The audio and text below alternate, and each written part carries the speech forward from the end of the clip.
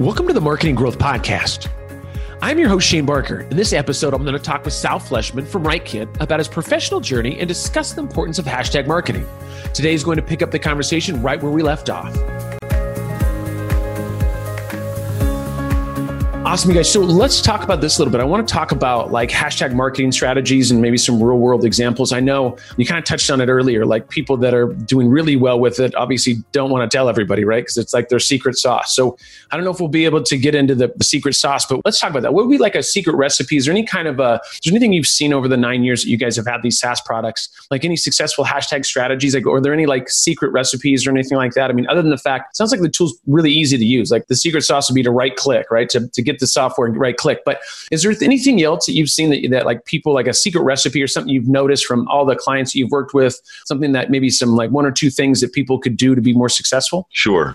So hashtags are not enough. Hashtags are an element of social media optimization. So what we've done is looked at what are all the things that could be optimized and what of those things could be generated or automated. For example, I would say that people talk about social media going down. Some people say this. I don't think so. I think the value of social media totality remains high.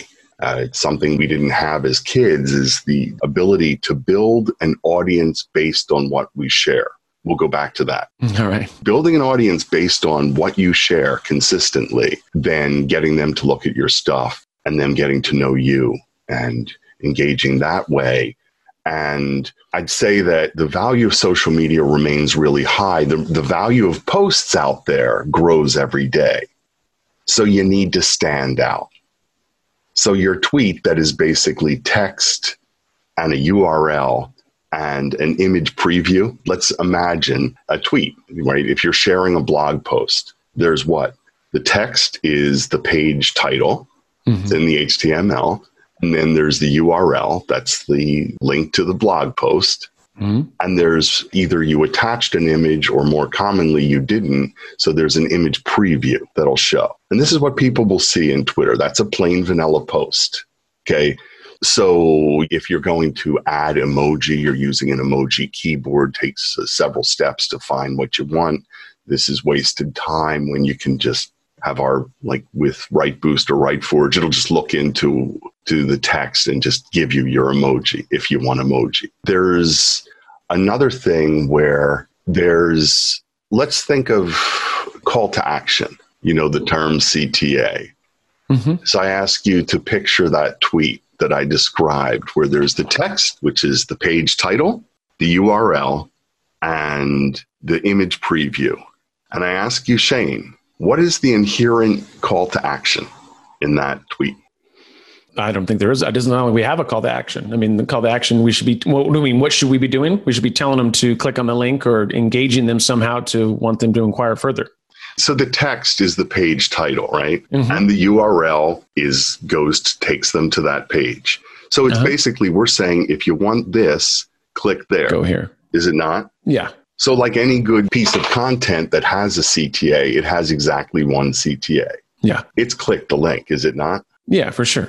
It is. Right. So here's the thing. Either what I see a lot of companies doing, which is unfortunate, is what I call the screaming memes. They're sharing nothing but their own content because their understanding is someone's looking at this tweet, and if my one call to action takes them off of me, if it goes to someone else's blog, the connection with me is broken. Okay, but then remember I said that thing, I said, we'll go back to this, how you are what you tweet, right? You are what you share, the collective body of what you're sharing on, right? So you can build an audience based on what you share. But here's my problem with you. Yeah. Soon you'll be inspired. You're going to build your own software as a service tools. And you want all your people working on product, not on continually blogging, continually YouTubing. You don't have and this is true for a lot of our customers. They're not creating a ton of their own content. Neither are we. But what we can do is find stuff, like I share your blog. And we appreciate it. Yeah. Share the hell out of it. But here's the thing. What I'll do, though, is I'll have that in Rightboost, where it's along with a whole bunch of other blog RSSs, their feeds. Mm-hmm. It'll bring them in, and then it'll automatically do the hashtags, do the image, do the emoji if I want it, do the author attribution. That's why you see those mentions, right? Does that automatically. But another thing is takes that URL and then places an advertisement on it. Now, that ad could be, in our case, I am straight up selling. Okay. Or someone else might say, let's stay connected. And it might give a link to their Facebook, their Twitter profile, their Instagram account. Let's stay connected. But the point is, you can share other people's content and you have a way to keep that connection. So those that don't know about this, right? And there are a few tools that'll do this. Rightly is one of them for that, just for that image, the URL conversion to something that lets you put some kind of CTA, a call to action, an ad or something, a way to stay connected.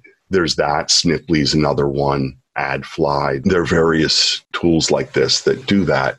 Ours can be used within a process called Enhance that did that. Remember, I was saying emoji, hashtags. Yeah. Where do you want your hashtags? How many do you want? Do you want them internal in the text, or nope, I like mine at the end? I don't want to go over 2. I don't want to go over 3. Have it your way. That's awesome. Right. So all of that is in Enhance. But basically, a big message I have is let's look at the call to action of a single social post. It's click the link. Yeah. But what if you could share other people's content? Build an audience based on what you share, but keep that connection, or God forbid, actually sell something. Yeah. This is for us how we make organic social media our number one source of inbound marketing. This is how we sell our stuff ourselves.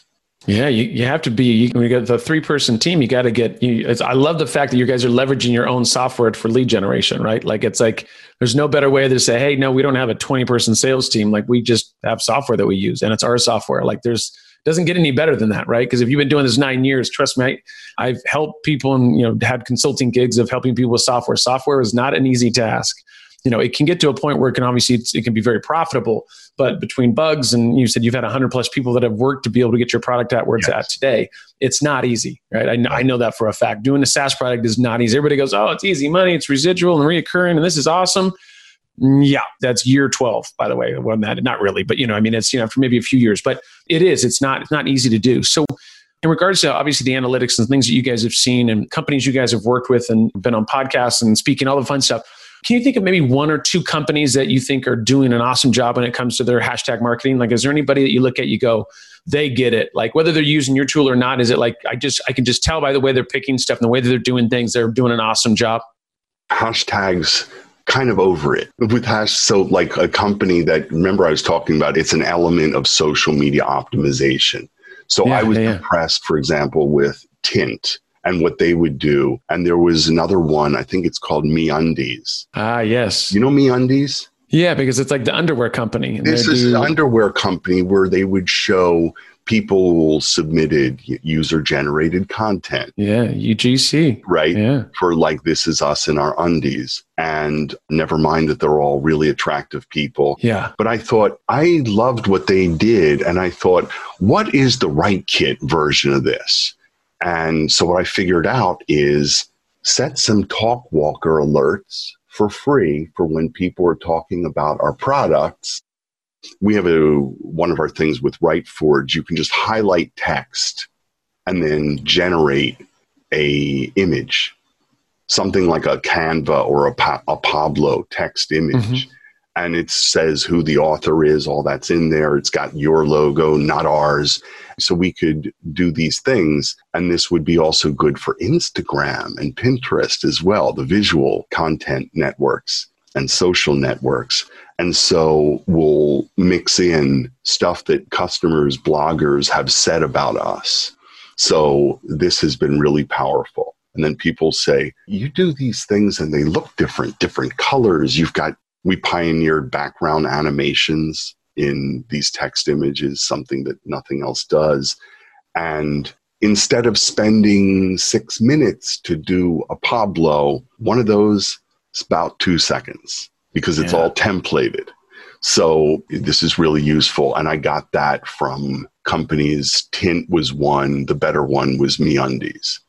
I remember that it's still around. They had a big influencer campaign. Once again, the UGC, the user generated content. And once again, I do agree with you. I felt like everybody that sent something in was like a model or something. Like, I don't know if that's what I look like in my underwear, but I get your point. If I sent mine in, they'd probably be like, okay, so what are we going to do? Give that guy like a free pair of underwear, but don't send any more of those pictures in, please. Keep those to yourself. All right, cool. So are there any other case studies? Like I said, I know there's, you said a lot of the most, probably one of the nicest things people have ever said to you is like, hey, we love your tool, but we're not going to tell anybody because we love your tool. And it's our secret sauce. So is there any other case studies that you guys have or anything else that you like say, hey, there's, clients we've worked with that we've seen this? I mean, is there anything else that you wanted to share in regards to that? Yeah, WriteKit in Medium. So we have 2 blogs. We have our own blog, and then we have one in Medium. And in Medium, there's a whole section on case studies. So it's specific people and companies and what they got done, screenshots of what they're getting. There's a couple of them that have screenshots of their Rightly analytics. That thing about, remember I said this is how we get our inbound marketing. It's those advertisements on URLs of your blog and what that's getting for us. Exactly. How many people are clicking on those links? How many people are clicking on the Rightly ad when they open it? And we see that. They see that. And looking at these case studies, I find I'm not actually really setting the world on fire my darn self. Some of our customers do better. Yeah. But often it's a matter of just what they're selling, or there's plenty of nonprofits, churches, and United Nations, the White House's Office of Leadership uses our products, Tesla, NASA. Many of them don't want to share what they're doing exactly. Yeah. No, I can understand. Yeah, there's a section. It's Medium is a site. It's a blogging site. WriteKit in Medium, and there's a section on case studies there. Yes. Yeah, we'll put something in the show notes as well, because I think that would be important for everybody to take a look at in regards to the case studies you guys got. So awesome.